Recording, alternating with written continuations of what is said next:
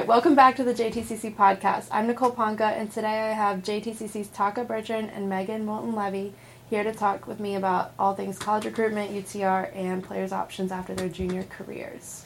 Thanks for having us, Nicole. I am Taka. I'm sitting next to Megan. Hello. And we're both senior tennis coaches here. In addition to our responsibilities on court, I also assist our players with the college recruitment process, giving them advice and some feedback on where they stand. Hi, I'm Megan Moulton-Levy. I, like Taka, am a senior coach, and one of the additional responsibilities that I oversee is just making sure that the kids have a well-rounded experience here, and they leave here not only great tennis players but great people as well. Awesome, thank you. So typically I host the podcast as a Q&A format, but today, because I have two experts in this topic's field, I'm going to kind of turn the mic over to both of you guys and let you freely discuss some of these talking points I have here, and then I might jump in with some related questions or comments. Yeah, no, as we had mentioned earlier when we were sitting here, it's an exciting time, I think, in the tennis world, especially with all the changes going on in college tennis. In my opinion, it's really changed a lot over the last 5 years.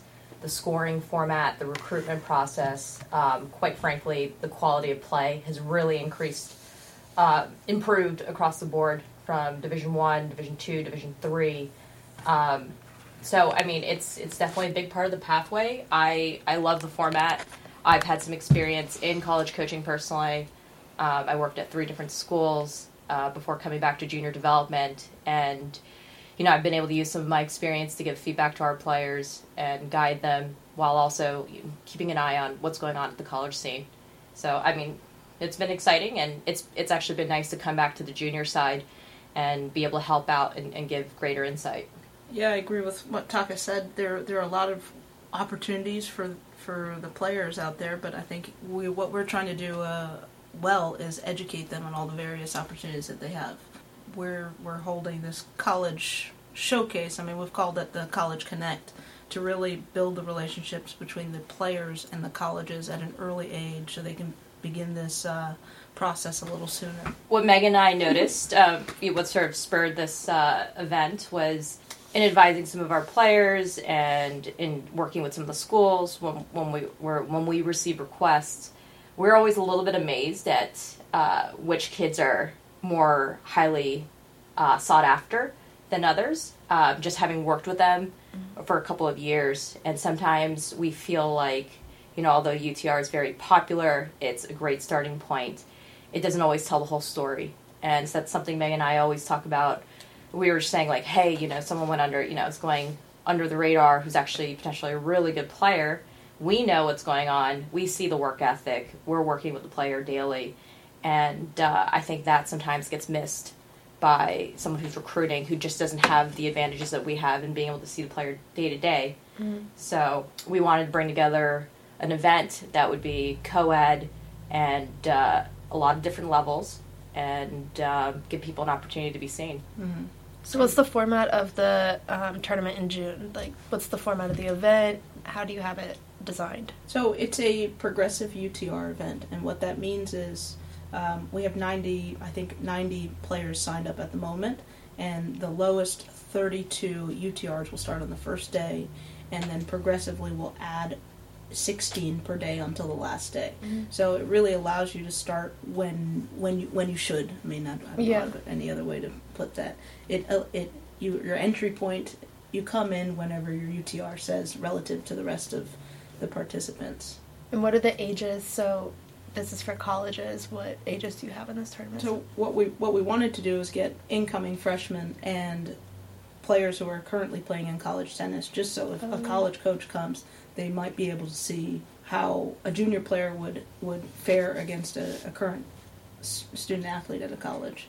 So we have from 14 to 25 playing. Oh, wow. That makes a lot of sense.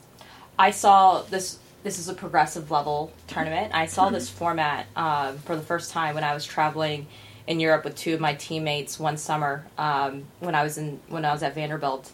And I was in France, and my teammate was playing money level events. I wasn't playing because I was injured at the time, but I saw this draw where she would start in the first round, and I noticed that there were people already in the quarterfinals and maybe even one person in the semis who were ahead of her, and I was wondering why. I've never seen this before in the United States playing, but I started to realize that those players were quite good, and I thought it was kind of cool how she had to work her way through the draw to meet those players. And I think that's what makes this event pretty cool too, is it's progressive based. So the top players are going to start later in the draw, and the younger ones, or the ones with slightly lower ratings, are going to have to work their way up. So it's not like when you go to a big event and there's a big mismatch in the first round, maybe the 1 seed against a player who's much lower rated. Players are going to be categorized based on, they're going to be put where they are level-wise. Is this new to the U.S.? Are you getting a lot of, questions about this progressive draw from people who've already signed up? You're having to explain it a little bit? Or? We've been hosting these types of events for the past year, so okay. I think quite a few of the participants have entered previous JTCC progressive UTR draws, so they're pretty familiar with it. I think we've done an excellent job at explaining it over the website to alleviate some of those questions ahead of time. But I think what this does for the players and it does for the coaches is not every coach is looking for a 10 plus UTR. Some are actually looking for a 4s and a 5. So it allows the coach to come in on a day that level player will be playing.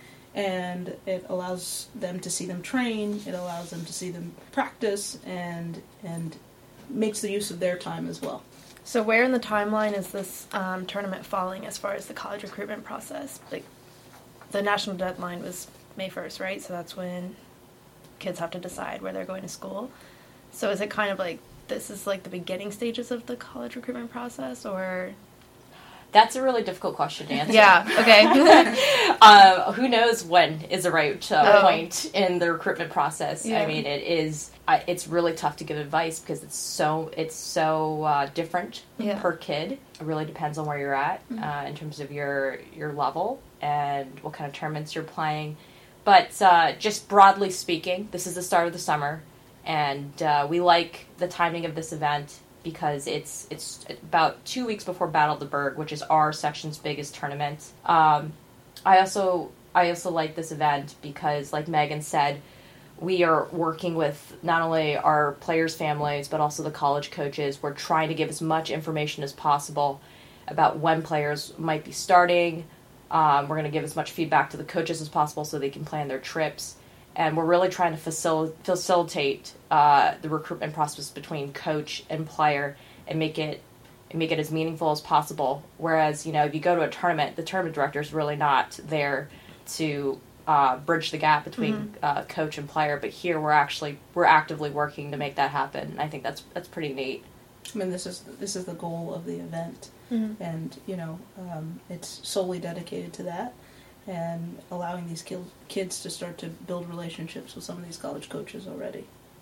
And the nice thing is we made it competitive because that's one of the things. If you go to a showcase, you don't really know how hard someone's competing. But when matches are being recorded, results are being recorded, you're going to get someone's best effort. Sometimes, I can remember when I was a college coach recruiting, if you go see someone play a set, if it's not an organized tournament, you really don't know what the person's going to be like under real pressure. Yeah. But since there is something on the line here in terms of maybe a rating, you still shouldn't be too fearful of that. But it just makes it more competitive, more genuine. You really get to see what someone's going to be like in that tournament setting. The other thing that we've added in the event is an opportunity for the players to earn a travel grant. We realize that tennis is expensive. The summer is coming around the corner. There are a lot of expenses related to travel and this is what makes this a unique event. They get to come in, they get the opportunity to earn some money towards their travel this summer, and they also have the opportunity to be seen and build these relationships with the college coaches. And it's all at home for most Mid-Atlantic players. They don't have to go too far away. So it's we're trying out a new format, and we hope it runs smoothly and well, and we can continue to hold these types of events. How many college coaches do you guys have coming so far, and from where? All over? Right now we have about 30 committed, but we're expecting more.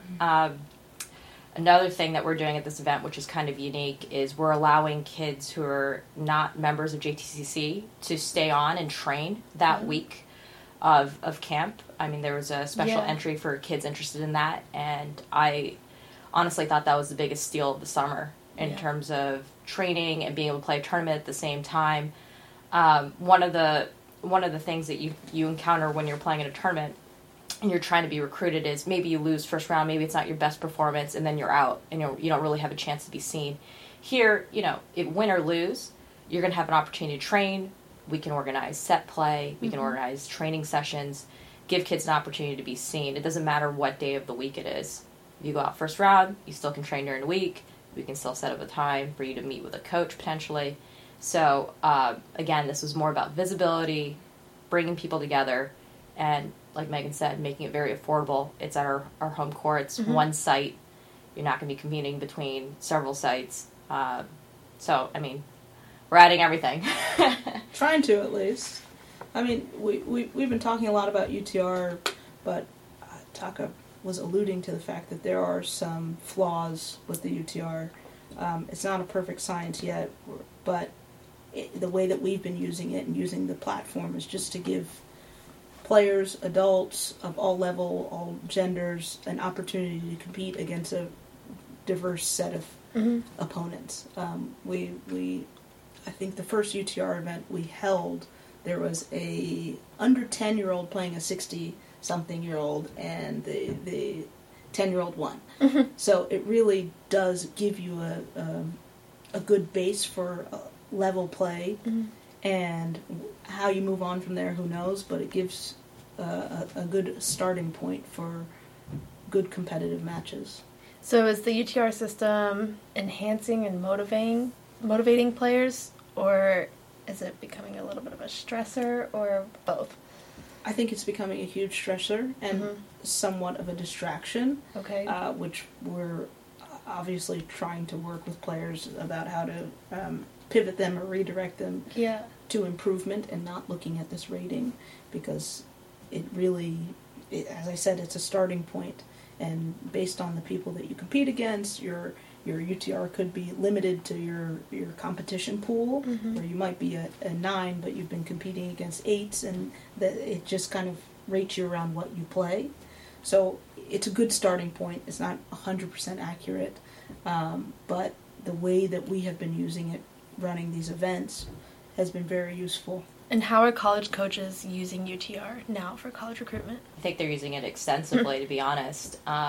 I feel similarly to Megan about UTR. I do think there's value in it. But personally, I mean, I don't really like it. Yeah. I don't really like being told I'm a number, Yeah. or people evaluate my level of play. It's really, in my opinion, no one else's business how I'm playing.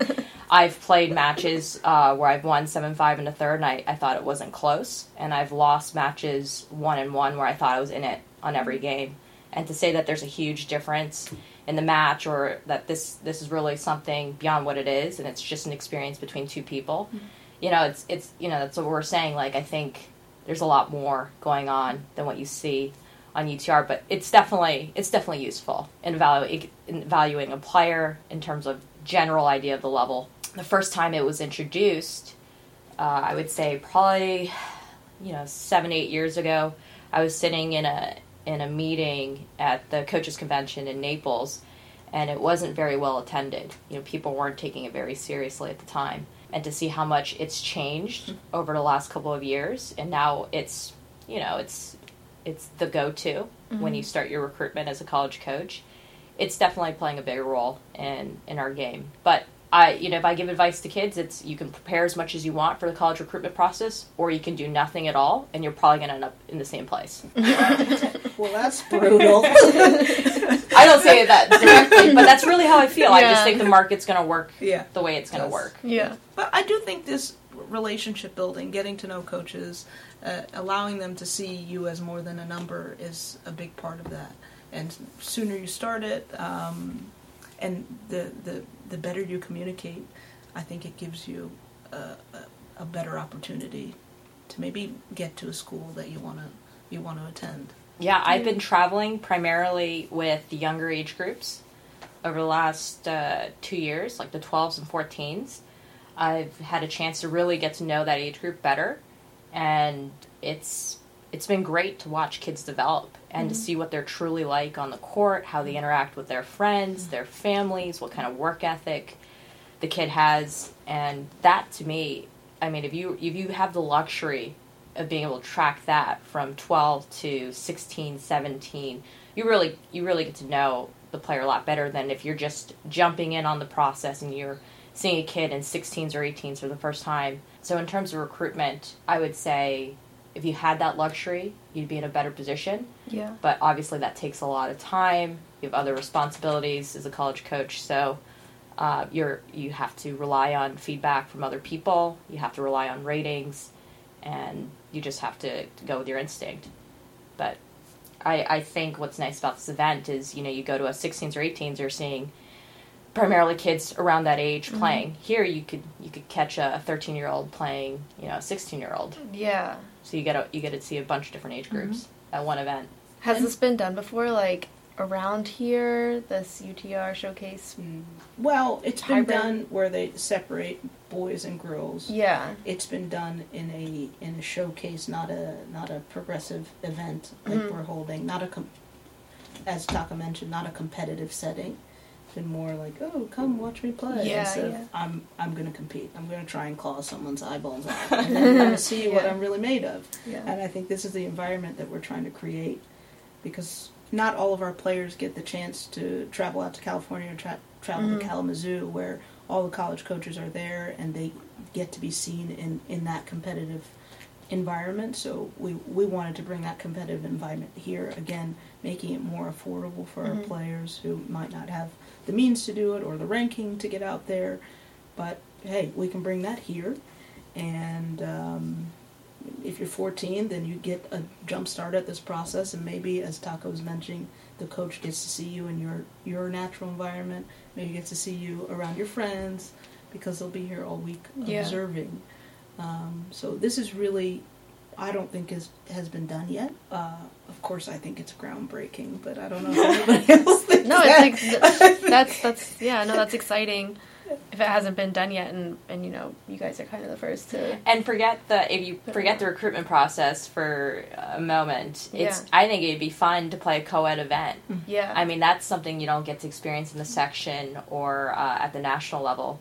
And to play someone who's much older than you, or just someone you don't normally get to see. Yeah. I think that's fun. Yeah.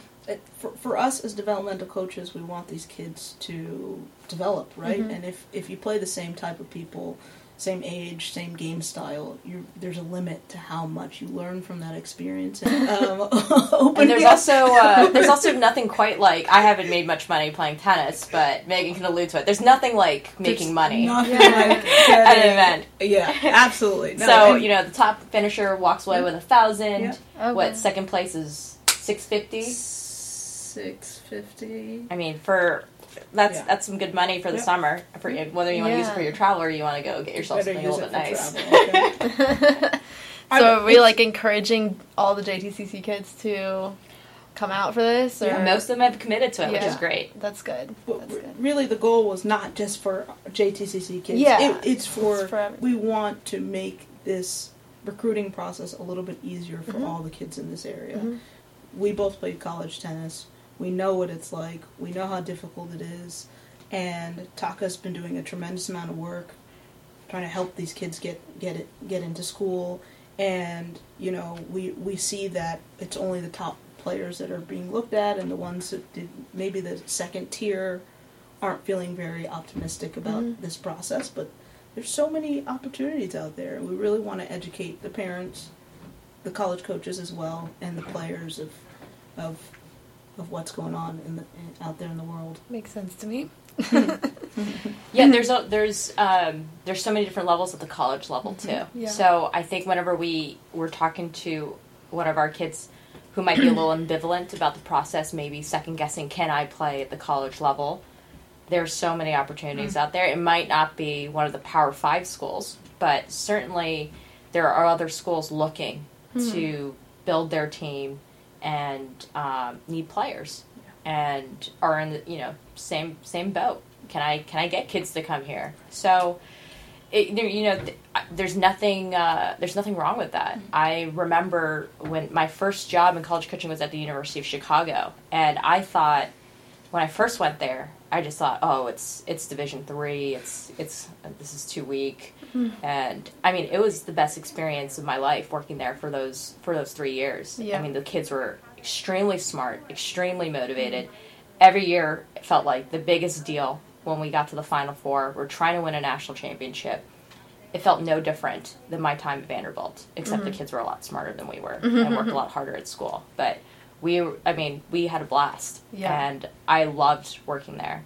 And so when I hear a kid starts, a little hesitant about looking at Division III, I'm thinking to myself, it's gotten so much stronger. I'm not even sure you could play Division III, but that just goes to show that college tennis across the board has got a lot better, and there's still a lot of opportunities, but you gotta do a little bit of research. But you also, I think you were getting to that too. You have to have an open mind. We're losing out a lot of scholarships to foreign players because they don't know where Missouri is. They don't know. They don't care. They're like, oh, I can get money. Someone will pay for my education, and some of the American players are a little bit more picky. Yeah. And sure, you might lose out on some opportunities that someone from South America or Europe, they are waiting for you to not take it so they can take it. I think it's so funny that it's still like that because that's exactly how my dad ended up at a small school in Tennessee. Was they were the first ones to contact him, and they were like, scholarship, and he was like, I'm coming. And they were like, do you want to see campus? Or like, and he was like, you're paying me to come there? I'm coming. Then he ended up there. So I find it funny that, that was forever ago. So it's still kind of like that. There's still kind of that attitude. Taka did a look at the numbers, and the tides are really turning here, where we don't have as many American players competing at D1, D2, D3. I mean, the majority is starting to shift to foreigners. Yeah. Inside the top 10, I've looked at numbers mainly on the women's side. Inside the top 10, we have the most Americans in terms of percentage of players on the roster. Yeah. The most desirable schools, Stanford, Duke, UNC, you can name it. Yeah. But as you go down in rankings, that's when you really see a growing foreign presence. And that's sort of what we're talking about here is kids that are saying, hey, maybe I don't want to go to this part of the country. It's not a very prestigious school. Yeah. I want something different. Which is fine. I mean, that makes sense. But you're dealing with a market that is looking at it with a naked eye and just saying, hey, I want to come to the United States. Yeah. So I think Americans are playing very good tennis right now. That's something I noticed when I went to Japan for 3 weeks. I was really proud of how our kids did against foreign competition at a grade A and a grade 2 event. I think we're playing really, really good tennis, and I think college coaches shouldn't pass up yet on some of Americans that might not be where the rating of an international player is yet, because I think our tennis is quite strong. Whether our kids are having enough opportunities to improve their UTR is another story.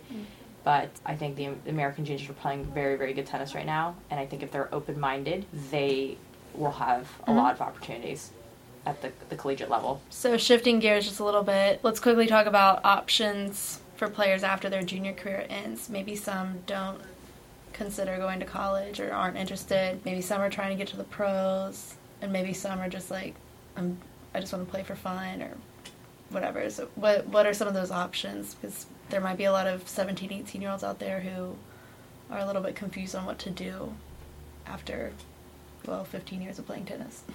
I think, look, it's a big commitment to play college tennis. And we were both animals and diehards, and we loved it. And I don't want to speak for you, but this is at least how I think your experience was. And that's not for everyone. And assuming that you go on to a college or a university setting, there's club tennis.